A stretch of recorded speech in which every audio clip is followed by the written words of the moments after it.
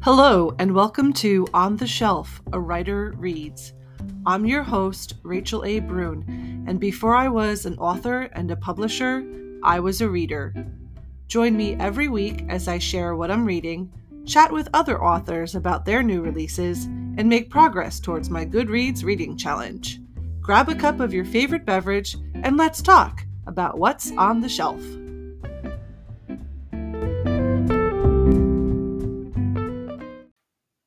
Welcome back. Let's do this again. Let's talk about books. So, as I was getting ready to get this part of the episode recorded, I realized that I kind of left off last week on a bit of a down note. A little bit of a, oh man, I'm in a slump and I'm not doing any of the things that I want to do and woe is me, blah, blah, blah. And I finished editing and putting that together and scheduling it so it would get ready to go. And I went upstairs and I thought, what am I going to do to make myself feel better? Let me go read a book. And I did.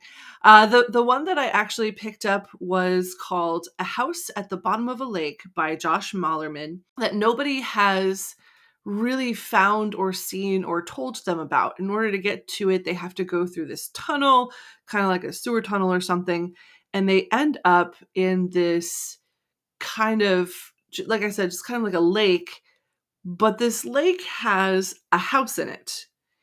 And when I say a house, yes, it is literally a house at the bottom of a lake. The title does not lie. And something that I really admire about Malerman's writing is that he packs so much story into the pages. It's not a super long book, but every sentence feels like it does double duty in both advancing the plot as well as giving you information about the characters. For instance, you'll see them exploring this house, which of course they're like, we got to go explore this house. I personally, if I found a creepy house in the bottom of a lake, I would not do that. But they are two young teenagers who feel like they're going to live forever. And to them, it is new territory, something to explore. And of course, through the course of their exploration, the house begins to exert a greater and greater pull. It was just a really excellent, well-plotted, well-written, very tight read, and I highly recommend it. And then after that, I kind of went on a bit of a spree of reading some nonfiction books about rewilding and mindfulness, and I'm not really sure why or how that happened. I have a story that I've been turning around in my mind for about 10 years now, and recently decided to put one of the things that I wanted to put in it was one of the characters rewilding their yard. And I'm very interested in this idea of making your yard friendly for native animals, making it bee and bird friendly. It's something that I would love to do at some point. And so all of those interests kind of came together and I grabbed a bunch of books. And here's something interesting. The rewilding books, the first couple that I picked up, I put on a hold at the library so they can get it from a different library. Didn't realize that I was asking for maybe like juvenile books. Like these are books that they would put in the kids section so kids can learn about ecology and the environment. And I read them. And yes, I sure did count them towards my Goodreads reading challenge. And, there was something that's enjoyable about reading something that gives you information but is presented in a way to capture the imagination of somebody who might be a little bit younger. And so there's lots of pictures, there's lots of great little case stories that illustrate the points that they're making. I found it to be a really enjoyable experience, and I'm kind of glad that that is where I started. from there, the next couple of books that I got, one was called Rewilding: Meditations, Practices, and Skills for Awakening in Nature by Micah Mortali. That one I did not realize was more of like a personal rewilding, like rewilding your soul through mindfulness, which honestly, I'm like, all right, let me check it out. And there was a lot along the lines of go take a walk in nature and pay attention to your breathing and be present and do some yoga. And honestly, I'm all about that. So I was like, you know what? I would like to go for a walk in nature. And I would like to practice some yoga. Let me do that. So yeah, that was a fun book. And honestly, if you're at a point where you need to sit and maybe relax and reset, it's actually a really good book for doing that. And when I finished reading it, I really did feel like I was more energized to go about my day and to kind of maybe get some more reading done, get some more writing done, get some more stuff done around the house, which is probably not the reason why Mr. Murtali wrote the book. But that's kind of what happened in my life. All right, and then the last book that I want to talk about, Honor Among Punks, by Guy Davis and Gary Reed, is a graphic novel that is set in this modern Victorian age, where it's not steampunk, but more as envisioned by writers in the 90s. Because this is very much a 90s punk comic collection. And the premise is that there's these punk gangs, one of which is led by this character named Sharon, who is in a relationship with another woman, and the two of them hire a brand new medical student to be their housekeeper in exchange for free rent. So you can kind of see the Holmesian references that are going on here. There's some really great artwork. If you are into the 90s punk aesthetic, like the zine art, the hair and the music and the club scene, all of that, you're going to enjoy this. It's very much a project of its time. And by that I mean you can see the 90s all throughout. All throughout. Which, okay, listen, the 90s was when I was in high school and college, and I was exploring who I was and figuring that out.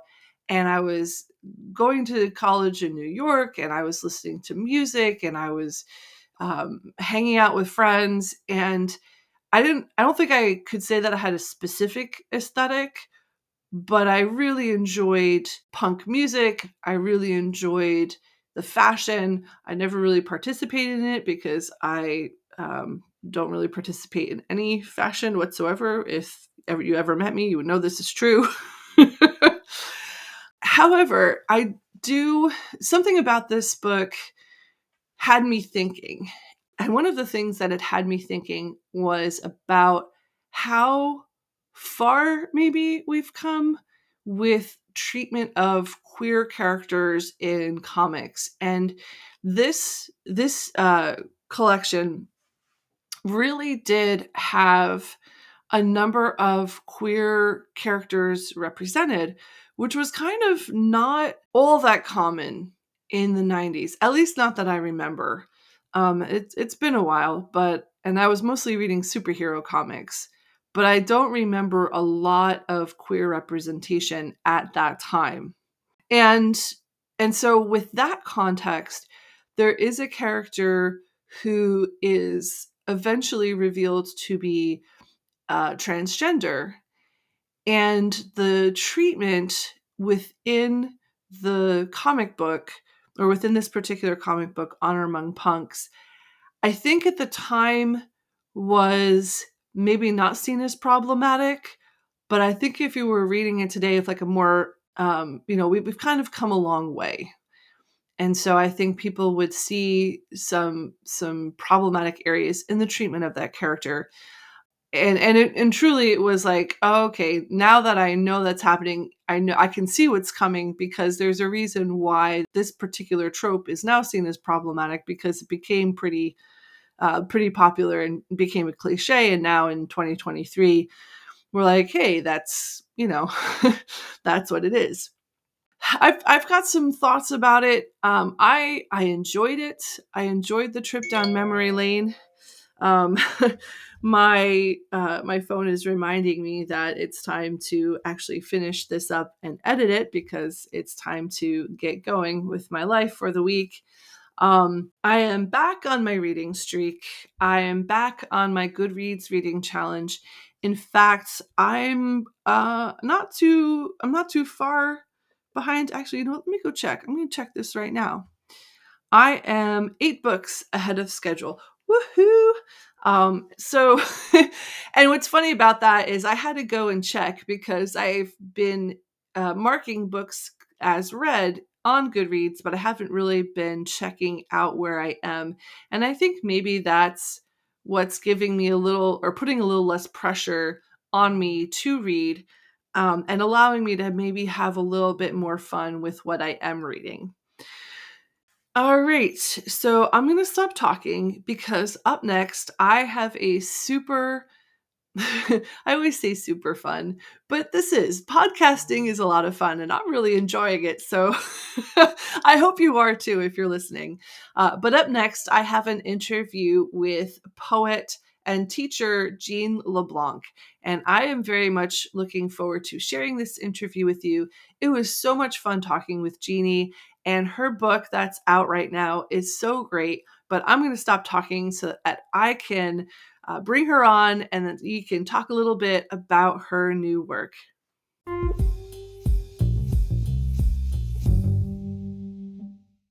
Welcome back to On the Shelf, A Writer Reads. Today with me, I have Jean LeBlanc, who is a poet extraordinaire, and I was so hoping that she would release a collection while I was doing this so that I could specifically invite her on to talk about poetry because it is always a good time. I'm going to start off with a little bit of a bio and then we'll get started. Jean LeBlanc grew up in Massachusetts, just about halfway between Emily Dickinson and Henry David Thoreau. She now lives in northwestern New Jersey with her husband and best friend, George Lightcap. She has taught writing and literature at Sussex County Community College since 1999 and is a member of several local poetry groups, the Writers' Roundtable of Sussex County, the Pollenskill Poetry Project, and the Silconis Poetry Center, of which she is a past director. Her publications include poetry anthologies, as well as collections of her own work. Her 12th collection, Terrible Terrain, Poems Inspired by the Life of Lavinia Dickinson, was released this month. Her poetry advocates for an awareness of the beauty of this journey called life. Jean, welcome to the show. Well, thank you so much, Rachel. I'm so thrilled. Me too. And especially because this is not the first time that I've had the chance to talk to you about poetry. I think that when I was doing my conversations feature on my blog, I forget the collection that was coming out, but we had a chance to talk a little bit about poetry and writing and that sort of thing. Yes. So getting right into it, this collection is inspired by the life of Lavinia Dickinson. And I wanted to ask, how did that come to be? What specifically drew your attention and created the inspiration to have this collection about Lavinia Dickinson? Well, I've always loved Emily Dickinson's poetry. And of course, there's numerous biographies of Emily Dickinson, so you can read about Emily. And the last time I read a biography of her, I realized that always there in the background, and not too much in the background, is her sister. And little interesting tidbits would be dropped about her sister Lavinia, but of course the bio is about Emily, so then Lavinia kind of got pushed into the background again. And I was thinking, I'd love to write about Emily Dickinson, but what can possibly said that is new? And then I realized, there's my way in, Lavinia. If I can't do, the scholarly research, what I can do with my creative work is imagine her life, imagine her voice, give her a voice, and look at her world from her point of view. So then as I called them then, the Lavinia poems started. When they started, were they coming from a specific point of view, or was it more your point of view excavating the information that was there? Yeah, I think a lot of that. I write a lot of persona poems, so poems in the voice of someone who is not me, even though the poem is in first person. My whole book, I had the book about Henry David Thoreau, where a lot of those poems are, again, persona poems. But yes, the way I approach a persona poem is that, yeah, I don't know the inner thoughts of this person, but in the case of Lavinia, it's like, I have sisters. I know people who have sisters. I know how sisters get along, don't get along, So I just kind of took the psychology of sisters and then looked at the specific circumstances of Lavinia and Emily's life and relationship that I had read about and went from there. When you were putting the collection together, either in the writing of the poems, the arranging of the poems, at any point in the process, was there ever anything that maybe surprised or challenged you, that you found to be maybe unknown or difficult? Well, there were, um, of course, there's a lot of mystery still about Emily's life. Even though she wrote all those poems, she did not keep a diary, and there's so much scholarly speculation about why she sequestered herself as much as she did for much of her adult life. So there's still enough mystery there that I was able to explore that again from Lavinia's point of view. And I found it fascinating because Lavinia was the one who I think was much more sociable and outgoing and would have loved to have gone to whatever passed for a party in 60s Massachusetts. But I think Lavinia was also so drawn to protecting her sister or keeping an eye on her sister that, we hear a lot about the single women in the 19th century who stay at home to take care of their aging parents. And I think for Lavinia, it was Emily, that Lavinia really realized, I'm the one who's kind of the caretaker here. And she knew her sister was special and, needed the solitude that Emily needed. And Lavinia was protective of that.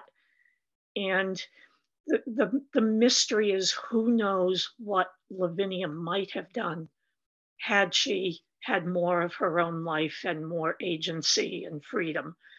But I don't write about her from the aspect of tragedy. I think she lived a full life. She loved what she did.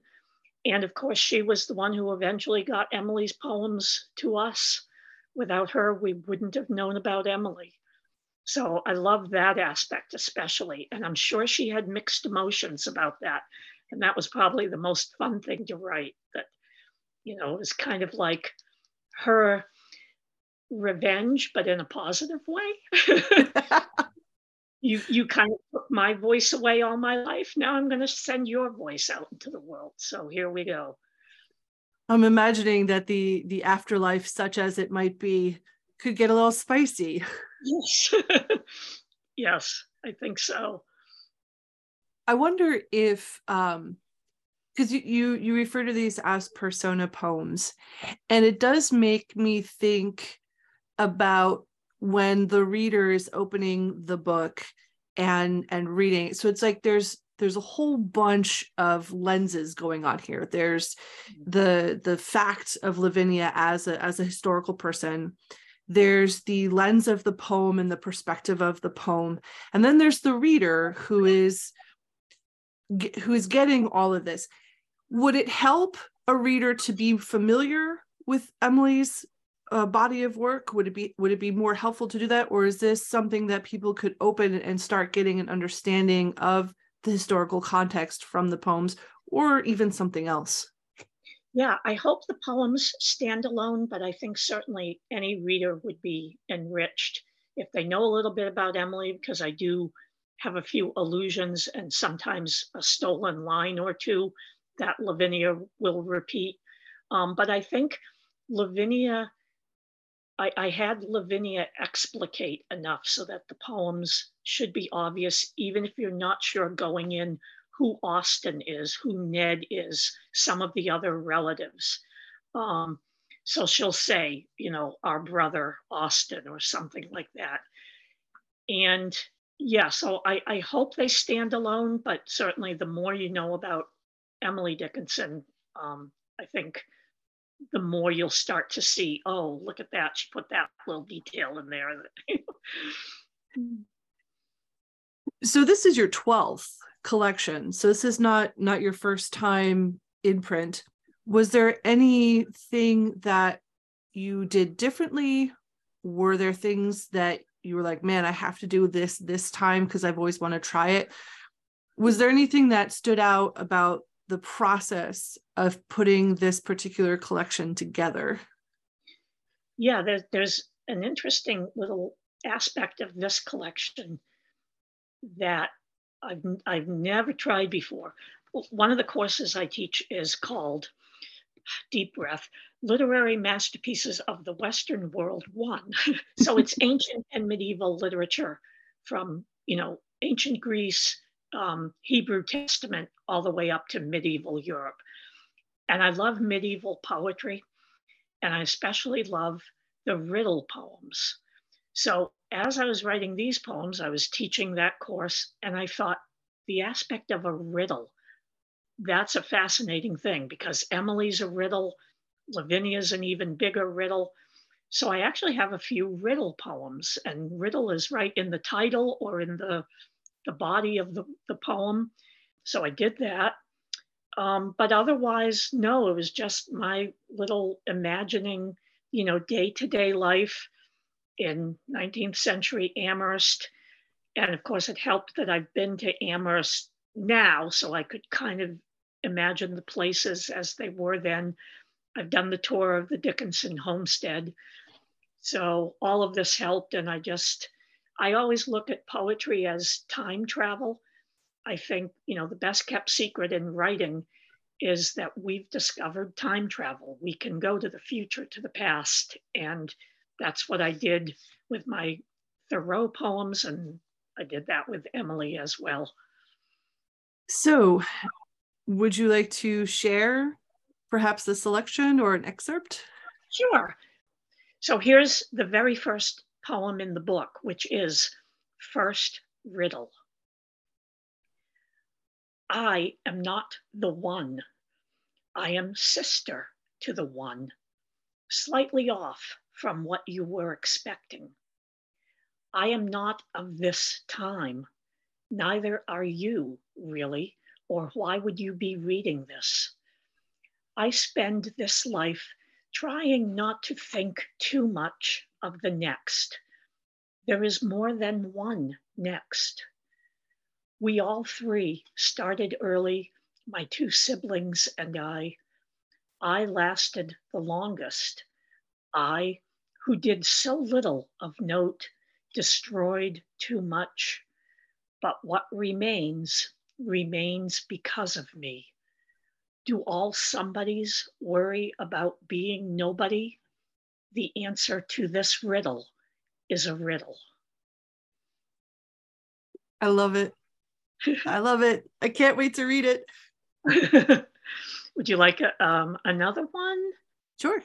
Let's see. So I tried to imagine the two different houses that the Dickinson children would have lived in. There's the one that still exists now, but they actually lived in a slightly different part of town when they were younger. And that house is now gone. It's now a gas station. But the interesting thing is that it would have overlooked the cemetery where the whole family is now buried. And there were a lot of Dickinson relatives. So it's like every stone says Dickinson. So I imagined that with, a young girl kind of looking out her bedroom window at a cemetery. So here's the cemetery from my bedroom window. The world is all corners, a temple for each heart, a star fort from whose walls the soldiers can fire upon those who would attempt a breach. Infrequent attempts at break-in here. Once a week or so, someone new takes the winding route through stone. On the edge, the ones in black, mourners, I am told. Gravel to grave they walk, gravel to grave and back. I watch and wait. That, I remind myself, is miracle enough. Ooh, I've got chills. So I thank you so much. I have my copy coming. It is on its way.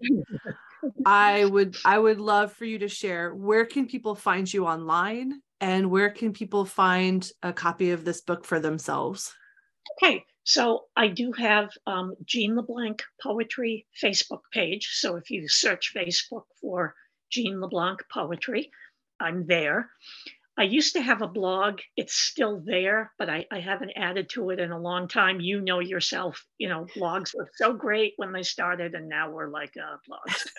um, but that is still there, and people can go look at my back work. I have a lot of my artwork on there as well. That was the one nice thing about blogs.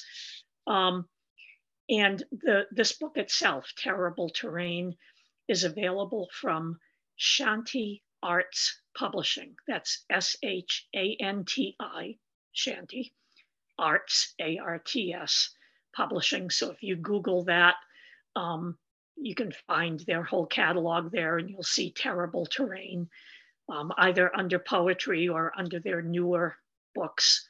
Was that it? Was that everything you asked me? I think, yeah. Yep. And I'll make it easy for people. I'll put all the links in the show notes, so you can go ahead, click, and grab a copy. So once again, Jean, thank you so much. I really appreciate this. I enjoyed our talk. I very much enjoyed the poetry. Thank you again for coming on. Oh, thank you, Rachel. This was so much fun. Thank you.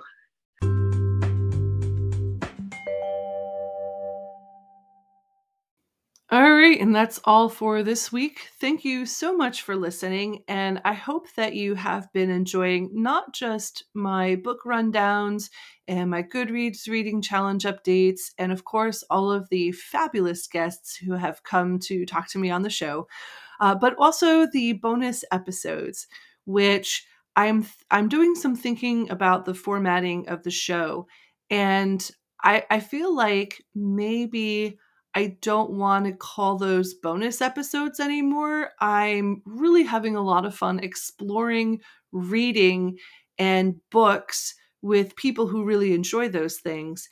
And so I'm thinking about maybe incorporating those as regular episodes into the show. And if you're listening and you want to stop by the Facebook group, I'll pose this question over there if you want to share your thoughts on the subject. In the meantime, I will be at Scares That Care AuthorCon at the end of the month. And this is a really fabulous horror literature convention that takes place. The second one actually will be taking place because last year was their very first one. This is going to be in Williamsburg, Virginia, from March 31st through April 2nd. It is an all-volunteer charity, and it's one of the most fun conventions, horror-based conventions that I have been to. The vibe is very friendly. It is just awesome. It's just a big group of people who all really love horror fiction. And since that is something that I also love, I will be there. So if you'd like to come on down, if you do happen to attend, stop by the Crone Girls press table and I will see you there. All right. Until then, until next week, happy reading, and I will see you next Thursday on the shelf.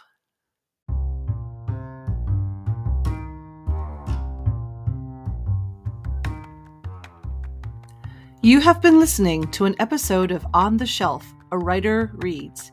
This has been a Devil Tree production. All the books mentioned in the podcast can be found in the series notes. If you would like to help make this show happen, you can tip me on my Ko-fi page, follow me on Facebook and Instagram, or simply like, subscribe, review, and share this podcast.